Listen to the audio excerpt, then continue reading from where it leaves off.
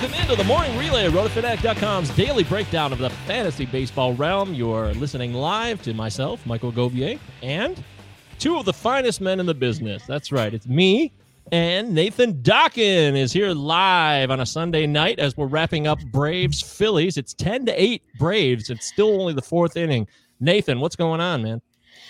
What up, Gove? It's I'm kind of afraid to talk to you. Somehow before we started recording this, we hadn't brought up the Tigers who've just been dismantling my Twins all week, and it's very disconcerting. So, I'm sure we're going to talk about some trades throughout the course of this show, and I hope my Twins get in on that red hot trade action. Hey, I got a lot to say about all that, but we'll table it for now. I'll give you a reprieve. We got joining us for the first time on the show. It's our very own Mr. Doctor Mike Carter's in the house, our very own expert on the bullpen. He does this every Sunday. He releases his oh Christ, I'm an idiot. I'm blanking out on the name. It's called Closing Remarks, Mike. I just edited it you only own the website, but you don't know what it's called. That's okay. No worries. Yeah. That's great, right? That instills confidence. Yes, the Closing Remarks comes out every Sunday where he literally covers every bullpen in baseball. Mike, welcome to the show. Thanks for coming on. I really appreciate being on. I'm looking forward to it. Been following both of you guys for a really long time, and really excited to be on the team at Roto Fanatic and covering bullpens, even though I'm losing sleep over them.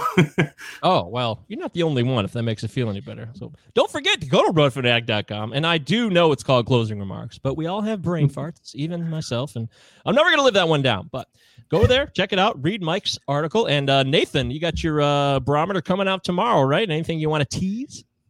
I'm still working on it. I like to kind of wait until most of the performances are all done here on Sunday before I really dive into everything, like who's moving and shaking. But, obviously the Ian Anderson call-up is going to be interesting. We're going to talk about the rise and fall of some pitchers. Unfortunately, more falling from my boy Frankie Montas as he continues to struggle. But there are some other newcomers as well, so plenty to discuss this week on the SP Barometer. Yeah, that's a damn shame. It really is, Frankie. I'm sorry. Killing me, Smalls. So check out RotoFanatic.com. We got great stuff as always, and follow us on Twitter at Roto_Fanatic. So, gentlemen, top of the list, we got to dive into some trade talks. It's the deadline. By the time people are listening to this, it's Monday, and the deadline will be sneaking up. You may or not have already passed the deadline when you listen to this episode, and it's been some interesting moves, completely dominated by the Padres, who have made at least three moves and possibly a fourth. They acquired Jason Castro, Mitch Moreland, Trevor Rosenthal, and their talks as of right now about the Austin Nola trade. We don't know if it's going to happen yet, so we'll leave that be. But based on all those trades, what do you think is most beneficial from a fantasy perspective, Nathan? Well, I mean, it's a lot of names moving around. I don't know that there's necessarily any huge fantasy takeaways. Mitch Moreland going to San Diego is kind of we were talking about this a little bit beforehand. A little bit of a head scratcher there. He should get some at bats, at DH first base out there in San Diego. But Hosmer is actually crushing this year. He's getting the ball off the ground for the first time in his entire career. And so it's not like they're going to slap him in and run Eric Hosmer out of town. So I think it's kind of a lateral move there. In deeper leagues, you've probably already been playing Mitch Moreland. I know in a draft and hold where I snagged him in like the 47th round or something, he's been quite the boon to my team there. But otherwise, I mean, probably some catching upgrades, I guess, defensively, maybe for that pitching staff, but with Jason Castro. But otherwise, nothing huge really stands out to me there with those. Mike, what about the bullpen issue? Rosenthal, do you think he'll be the clear favorite with San Diego, even though Pagan has been pretty good in his last 5 outings? Yeah, Pagan has really taken the role and kind of run with it. He's had some shaky ones in there too, but the last week he's been pretty good. Pomeranz came off the IL last night too, so they've got their bullpen back healthy other than Kirby Yates, obviously, who's out for the year. But I would really look for Rosenthal to close and have Pomeranz and Stammen and Pagan be shifted an inning back. And I think it's Rosenthal's job to kind of run with. And, we took some deeper dives on him in the closing remarks stuff. And he looks like he's for real again. I mean, his stuff's looking really good. So I would guess that they didn't get him to use in the 6th or 7th inning, but stranger things have happened this year, as we know. But I would look for him in the 9th to at least start with San Diego there. Oh, quickly, Mike, what about the Givens trade to Colorado? I read your article. I did read your closing remarks. And you said that Bard could be the guy right now, Daniel Bard in Colorado. So quickly, tell me what you think of the Colorado situation. And with Givens moving on, is Sulcer out? And is it going to be more Hunter Harvey, who is officially back now? Yeah, that's good. It's a really good question, Mike. I think Givens has been really solid in that 8th inning role for Baltimore, and Baltimore, for reasons that none of us can fully understand, continue to run Sulcer out there. I would not be surprised at all to see Harvey getting some opportunities there, although the Baltimore's been pretty competitive. I mean, surprisingly so. I mean, a lot of people didn't think they'd win 20 games, and they're hovering right around 500 and hanging in there.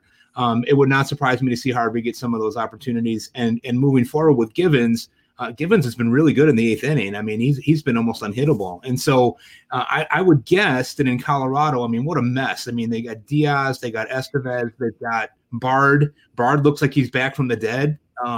Pretty wild situation there. I would guess that they would use Givens in the 8th again and work with Bard, but Givens also has experience closing, and their options there are not super great. I mean, I really like Estevez, but he's shaky. At best, his control and his command are not always where they need to be. Yeah. So I think Givens will probably stick in the 8th there. But stranger things have happened again this year, as we know. I mean, crazy bullpen. I'm not going to hold you to any of that. I mean, it's not really fair to say, but I do appreciate your advice. Nathan, I don't really know how to tackle this, but I want to ask you real quickly. I mean, right now at this moment, there's rumors swirling about Clevenger maybe getting moved. Lance Lynn might stay put. He might get moved. He might go to your Twins for all we know. Who were, swept by the Tigers this weekend, which is so bizarre to me. As a Tigers fan, it just blows my mind. I don't know how the hell it happened, and I almost don't believe it still, because I started Kenta Maeda today with such confidence. I'm like, oh, well, this winning streak has to stop here. Maeda's going to shut the door, but these Tigers are battling, and the Twins are scuffling a little bit. I don't think it's anything to worry about. But what is your fantasy take for a possible Lynn trade and a Clevenger trade wherever he goes? Do you see it really factoring into changing any of the situations for those players? Well, I still wake up in cold sweats in the middle of the night from that span of time when Lance Lynn was with the Twins a few years ago. If you recall, he was just god-awful. Yeah. And then he got traded to the Yankees, and he was slightly better, and then he kind of had his career resurgence after that. So I don't really want him back. No, even now? Maybe now I guess it'd be fine, but it's it'd be kind of weird. So we'll see if they do that. I would much rather see them swing a trade, like a bigger trade for Mike Clevenger. But in terms of either of them, unless they go to one of the more extreme ballparks, I don't think that there would be a huge shift in terms of their own fantasy value. But we're seeing rumors about the Braves now. That would be interesting. They've definitely got the prospects to trade for him. We know the White Sox do as well if they want to tap into the upper edges of that farm system. But Clevenger is not going to go cheap, although it does sound like Cleveland is dead set on dealing him either now or in the offseason. They just don't want to pay him for whatever reason. I would not be happy if I was a Cleveland fan. But yeah, fantasy wise, I wouldn't be too worried about him moving anywhere. Mm-hmm. Yeah, we got an all AL Central panel here, actually, because Mike is a White Sox guy. So how about that? And the AL Central has been a lot of fun this year. Everybody poo-pooed it coming into the year, but, the White Sox have flourished, and even the Royals are fun. So screw everybody else. That's what I say. But, hey, I don't really mean that. I'm just saying, hey, show some respect for the AL Central. All right, you're listening to RotoFanatic.com's Morning Relay. I want to quickly talk about this COVID situation and how it affects the week. You got the A's and the Astros game canceled Sunday. There's a COVID infection somewhere. I don't believe we know at this time, Nathan, who it is, right? No.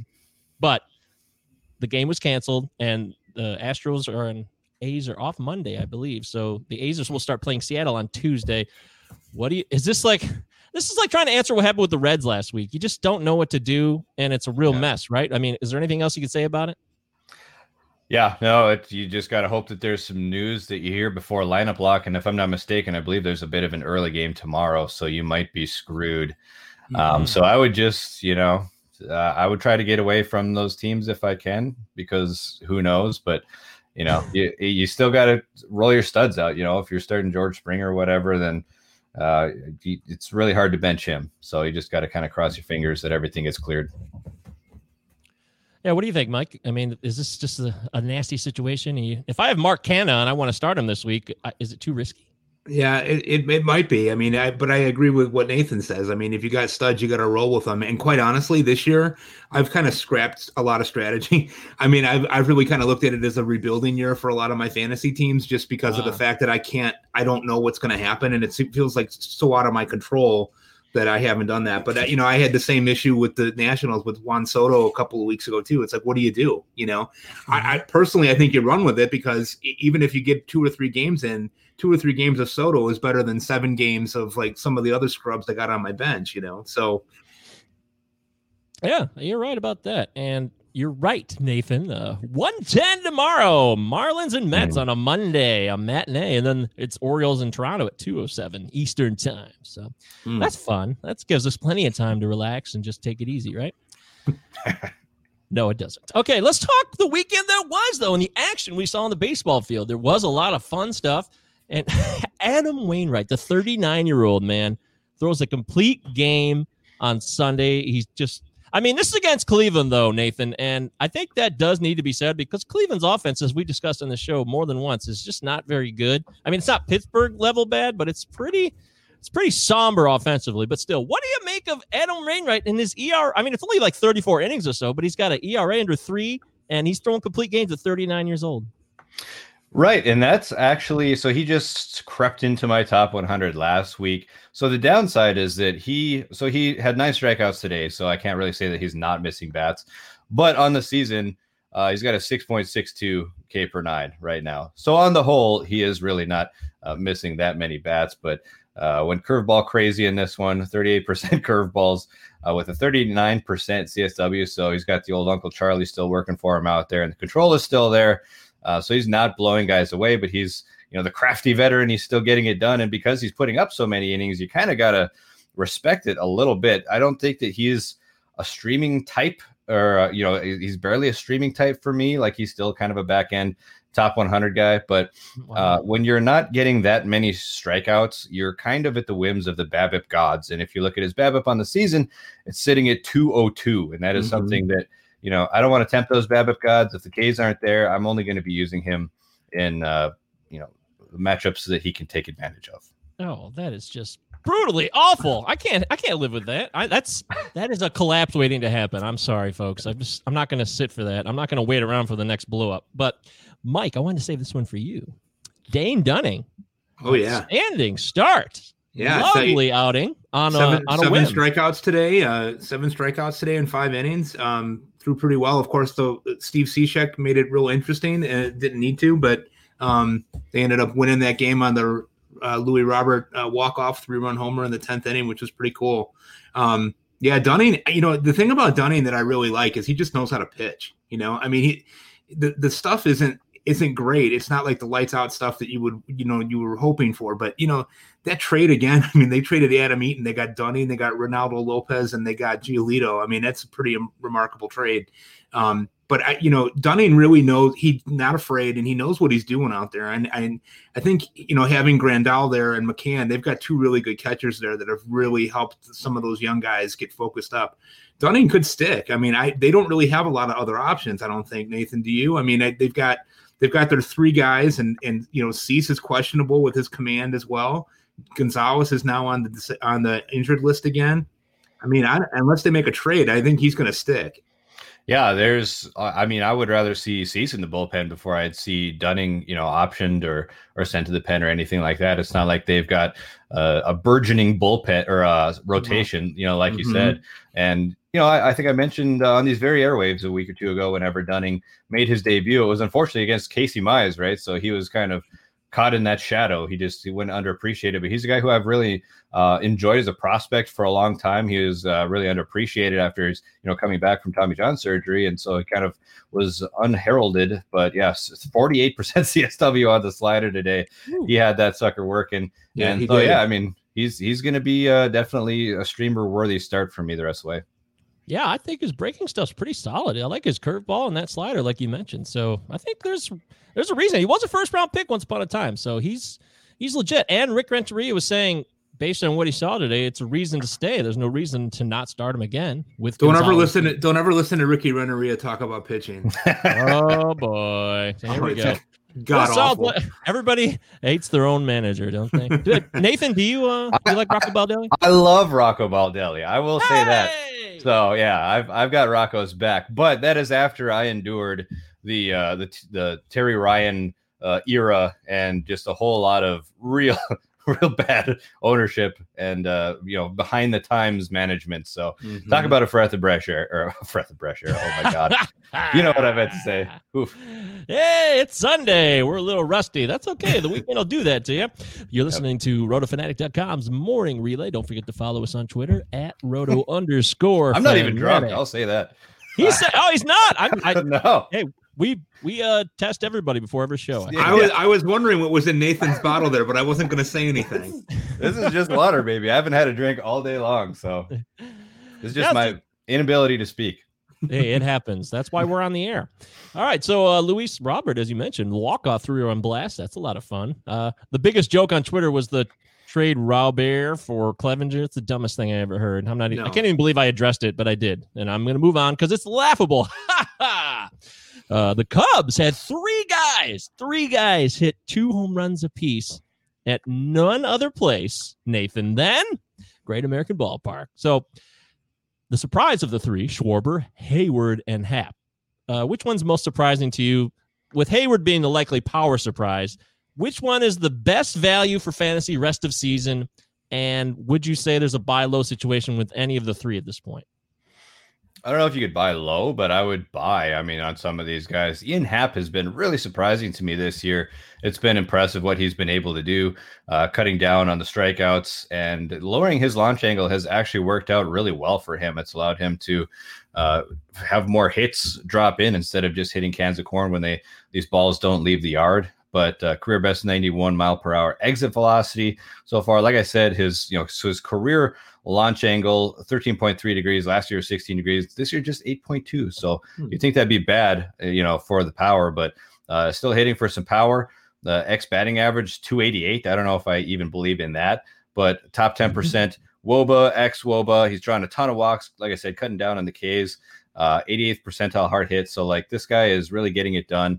It's just 26 years old. Just seems like he's been around for a while, so it feels like a total post-hype breakout kind of thing. But I'm liking what Ian Happ's doing. Not totally bought into the batting average, but I think that he's going to be really solid the rest of the way. Okay.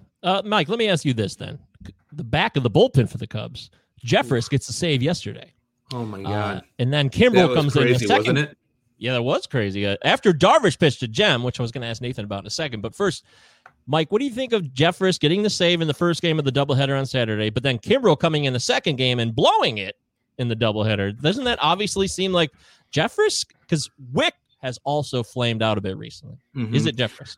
Yeah, I mean, I actually think it is Jeffress right now. I would be surprised if the Cubs think that they're in this thing, and it seems like they do. They really need to address this situation. I mean, Kimbrel they can't try to reclaim him anymore. Last night, he was god-awful. Jeffress got the save in the first game, as you pointed out. That was his 4th of the year. He's walked the tightrope a couple of times, but he's getting the job done, and he's got experience doing it in Milwaukee and also in Texas. That's the difference between him and Wick is that experience. Right. And Jeffress, I think, he's pretty calm. I think he's the right guy for the job right now. But Kimbrel in the second game, I mean, that was crazy. I mean, they tried him in the 8th inning against the White Sox last week when they were playing the Sox, and he started off great. He struck out the first 2 guys, and I was like, whoa, maybe he's got it. Like maybe he figured it out. And then he had no command. The curveball was all over the place. He threw 3 wild pitches last night. He had 3 walks and didn't lost the game on the wild pitch there in the last inning against the Reds. I just don't think Ross can continue running him out there and let him try to figure it out. I mean, they're 19-14. They started off really hot, and they've kind of run across some hard times here. I think it's Jeffress unless they make a move tomorrow. I mean, and who's even available? We don't really know even what kind of bullpen arms would be available and upgrades for them. So yeah, I think you're right. I think it is Jeffress right now. Yeah, everyone's scrapping. But real quick, back to Darvish to start on Saturday. Nathan, is Darvish in top 5 now in your rankings? I mean, if you had, or is that too much of a stretch? I mean, he looked really good. No. He got out of a jam and everything. Yeah, no, it's funny that you said top 5 because I have him at SP6. So I've got him. So yeah, he is. I believe in every single bit of what he's doing right now, but he's still behind only Cole DeGrom, Bieber, Scherzer, and then Aaron Nola. And you could argue that you would rather have him over Aaron Nola the rest of the way. Mm-hmm. Potato. I'm not going to argue with you on that. If you want to keep rolling with Darvish, whom I love. I mean, you look at just what he's done since he's been up over the last decade. He's been one of the most prolific strikeout pitchers, and he's showing no signs of stopping now. He has, dealt with injuries in the past. He's dealt with some poor command, but last year we saw the command really take a step forward. He's carried that success over into this year, and he's just throwing the crap out of that cutter. It's been a great pitch for him. And so he's just got it all firing right now. And hopefully, all he's got to do is stay healthy for this last month, knock on wood. He'll be just fine. And yeah, he could very well finish as a top 5 starting pitcher for 2020. Yeah. It's 5 and 6. It's kind of like, hey, would you rather be George Clooney or Brad Pitt? Yeah. Who cares? It's a win-win. Everybody wins. You're doing well either way. That's how I see it. But I want to get your take, Nathan, on a return I've been looking forward to for a minute. So Sandy Alcantara returned finally after a long COVID layoff, and I'm not sure if you dumped him out of your rankings because of COVID or how much that affects. You can talk about that, but he just did not look good, and it was his first start in a while, so I was willing to write it off, but I definitely didn't start him in a league I had him in because I wanted to see what he'd be like after the long layoff. What are your thoughts on Alcantara rest of season now?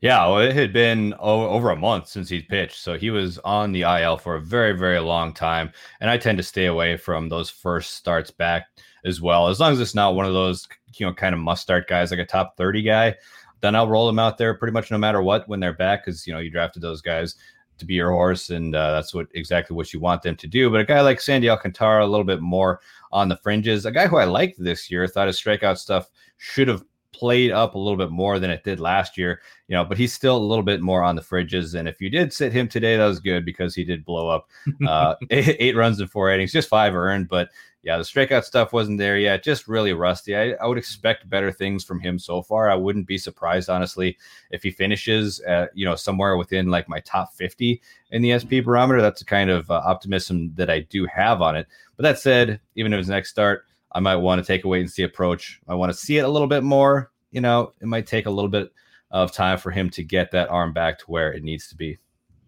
Mike, I know you loved Alcantara. We talked on my podcast a couple months ago how much you were excited. And he looked great in his first start against the Phillies before COVID ruined everything. So what is your feeling now at this point as well?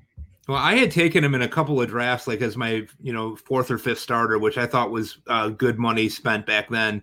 And then obviously we had the issues with the COVID and getting back and being rusty, like Nathan said. I still have him. I stashed him on my bench in hopes that, maybe in this last month, he really does show that stuff that he had at the end of last year that Nathan was just pointing out. I mean, I had him at a point where I thought, if everything broke right, he could be a top 15, 20 guy in the National League this year based on what we were seeing at the end of last year. But it's hard to say now. I mean, I still have him and I'm going to keep him in most of the leagues that I have him in and just see what he does for me.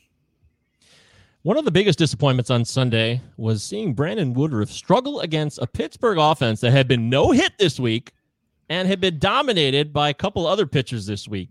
Nathan, Brandon Woodruff, what the hell's going on here? I mean, it wasn't god-awful, but, it wasn't great. He gave up 4 earned runs, he had 3 walks, and 4 hits in 5 innings. He struck out 7, but he gave up a couple homers to a really soft-hitting Pittsburgh team. Yeah, it's unfortunate, just one of those things that happens and there's nothing you can really do about it. I would have been all about him in DFS had I woke up early enough to roll him, put together a lineup today, but I did not. But if you look at his pitch mix today, he was, like over 80% sinkers and 4 seams.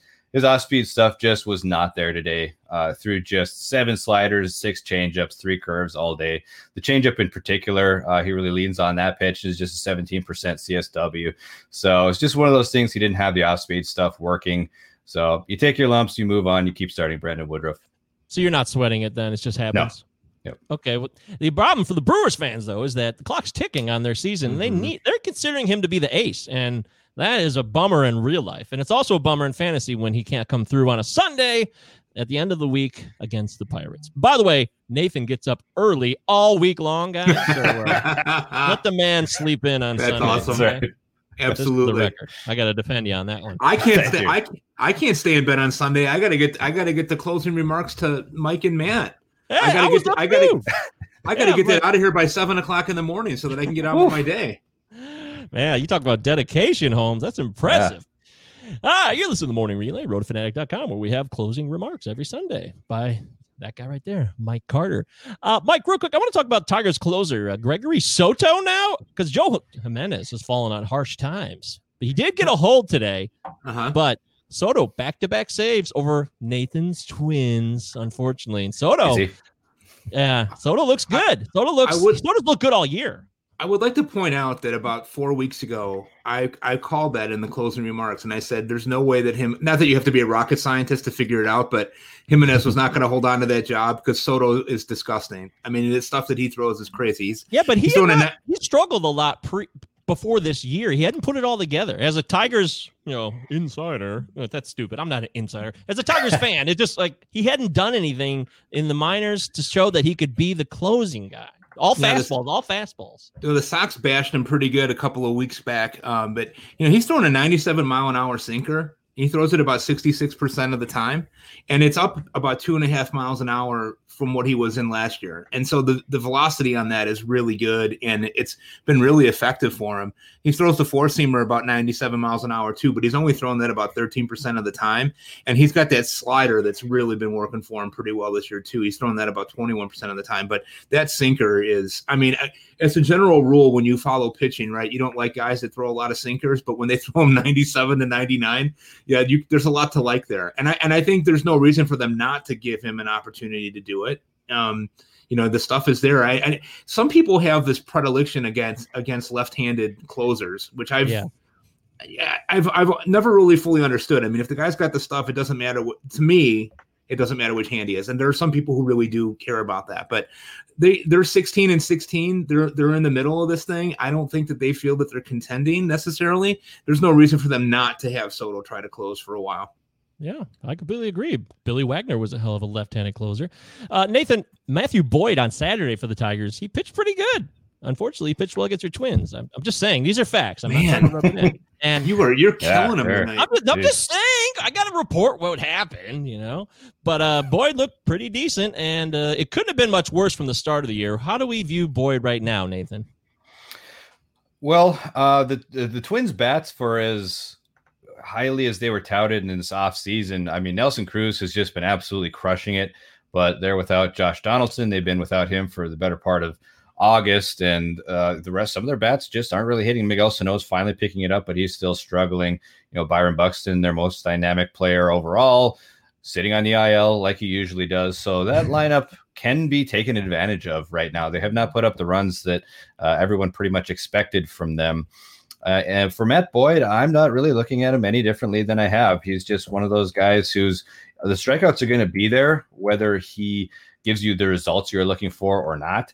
But the results might not actually be there in terms of the ERA. He just tends to get hit hard. The fastball is just very homer prone, and even the slider has it's got a 396 xwOBA this year. So even that's been getting tattooed compared to a 246 xwOBA last year. So it's all about location for him. The changeup was really good in his start against the Twins. So that's kind of an extra feather in his cap that he hasn't really had the last 2 years. So there's some optimism in that regard if the changeup continues to work for him. So it's 2 decent starts in a row now, but he still has that volatility. I don't think I can ever put him in a top 40 unless I see just a real long sustained success over this final month of 2020. Okay, well, you heard it from Nathan right there directly. We're starting to close up the show here. Let's run through a few things real quick. Nathan, on Tuesday, you and I talked about Chris Paddack, and he got rolled that night against Seattle, but he looked good at Coors Field today. So how do you feel about Paddack after that? Do you feel like he just figured it out, or he had a bad start against Seattle? What's the quick breakdown of Paddack at this point? Yeah, I said you got to keep rolling with him. You drafted him early as one of your horses, and you just even in Coors, you got to throw him out there. And he managed to defeat the Coors today, so that is always a nice boon. But just keep throwing him out there. Like we said, the fastball he has been struggling with this year, but everything else is working out pretty well for him. You just got to keep rolling him out there and hope that he continues to build on the start. And Gavin Lux was called up for a doubleheader earlier in the week, then sent back down, then called back up. And on Sunday, he went 2 for 4. And he could be finally back on track. And the long-awaited arrival of Lux is here. Edwin Diaz had an interesting weekend, though, and Mike. He had a good save, and then he blew it. What do we make? It's just the same old story. Nothing changed. Everybody got really excited because he started to strike out a lot more guys recently, and he was looking more calm, but then he fell apart again. The guy kills me, you know? I mean, it's just, I drafted him in so many leagues this year thinking, I'm going to make him be my second closer and I'm going to get bang for my buck. I mean, it's just been an ulcer the whole summer, you know? And today, he gives up the walk off in the Yankees game. And it's like, he just can't, it's like he's snake bit or something. He can't get out of his own way. And I think the thing that's really interesting is that when you look at the peripherals, I mean, Nathan, correct me if I'm wrong on this too. I mean, if you look at his peripherals, it looks like he should be doing really well. And then you put him in real action and he just is all over the place. He's, he walks guys, he gives up a bloop, and then he gives up a blast. I mean, it just seems like everything he does, he'll have one good one, like you said, Saturday night, looked great. He 3 strikeouts. He was clean. He looked good. And today he just stunk again. Yeah, no, that's just how it rolls with relievers. Very small sample sizes, especially this year. So you just have, a couple rocky outings and everything looks terrible for the whole year. Welcome to hell. Real quick, I know we're wrapping up. Nathan, 2 fringe guys, like fringe 12 league guys, Jay Happ and Taylor Clark. They both look pretty good this weekend. Jay Happ has turned it around a little bit recently. What's your quick take on those 2 guys? Are they even sniffing the top 100, like on the very edge of the fringe, or is that ridiculous? No, it's not ridiculous. I have not been real huge fans of either one of those guys, but that said, there's been so much volatility, guys dropping off the list, and with the IL stints and whatnot, there's definitely room for guys like that. But I'm not necessarily, waiting. I guess I would probably be most interested in Taylor Clark, but Jay Happ, I mean, he's been kind of one of those guys who's just been living on pop-ups for the later part in his career. And when he's not getting that, he's getting crushed. And, so I'm not buying in there. There's not a ton of strikeout upside there either. So, I mean, 37-year-old guy, I'll, hard pass. Hey, he had 2 good starts in a row, so it baffles me. Well, it happened. Davey Garcia made his debut, too. He went 6 innings, 6 Ks, 4 hits, no earned runs. So that's exciting. We'll see if he gets to stick around or not. That's not a guarantee since there was a lot, endless doubleheaders everywhere. All right, so as we look towards Monday here on the Morning Relay, RotoFanatic.com's daily breakdown of the fantasy baseball realm. Quickly, Mike, is there any one thing you'll be looking forward to on Monday? Is there a trade that you're hoping possibly happens, or a start? Anything that you're looking forward to on Monday? I'm really hoping that the White Sox are going to make a trade. Obviously, being a homer on this show here for a starting pitcher, I don't know that's going to happen. Or if it does, maybe it's somebody like Dylan Bundy that they can afford and would be okay. He's actually had a pretty good year so far this year. But I'm looking forward to that Yankees and Rays series. I think that's going to be a really interesting series. The Tampa Bay they're amazing. I don't know how they do it. I mean, their bullpen is being held together with duct tape and super glue right now, and they still continue to find ways to win. It's remarkable. That's so true. Yeah, for me, I mean, I'm hoping for much of the same thing. I hope that the Twins make a big splash trade for a Clevenger, Bundy, something along those lines. I don't think we can continue to hope that Randy Dobnak is one of the aces of the team, and they don't have a whole lot of high-end prospects waiting to come up. So I would definitely keep my fingers crossed for that. I guess I should say though, it might. If you can still pick this guy up, Michael Pineda is coming back, I believe, on Tuesday or Wednesday. So he's Tuesday. Yeah, Tuesday starting against the White Sox, Mike. Oh, there you go. He was really, really good over the last couple months last season before he unfortunately had that suspension that kept him out up until now. But he's been getting stretched out, throwing his bullpens and everything. So hopefully he's good to go for 5 innings in that debut. I'm glad you said that, because we're going to cover that more on Monday's show, too, or for the Tuesday. This is Monday's show. Tuesday show, whenever the hell it's recorded, it's for Tuesday, because Pineda makes his return after the suspension. So don't forget, this is RotoFanatic.com's Morning Relay. You can catch us Monday through Friday. We cover all the baseball stuff in 30 minutes or less, basically. And you can find me at MJ Govier on Twitter. And don't forget to go to RotoFanatic.com. Check out all the great stuff we got. Closing remarks from Mike Carter. It's awesome. And SP Barometer from Nathan Dock. We got the two guys. We have articles that will be available or out now on our website. Good stuff. Mike, tell people where they can find you real quick on Twitter. You can find me at MDRC0508. I am not really a doctor. I want to always preface everything that we say by that. I'm a high school principal, administrator in a special ed school. So the Mr. Doctor thing is awesome. It's caught on, but it's fun. But my wife always tells me that I have to let people know that I'm not really a doctor. Well, neither am I. So that makes two of us. I'm on Twitter at Nathan Dockin. That is my name. So easy enough. Yeah. Check out the Starting Pitcher Barometer coming out on Monday. All right. Thanks for joining us, everybody. We'll see you on Tuesday, post deadline.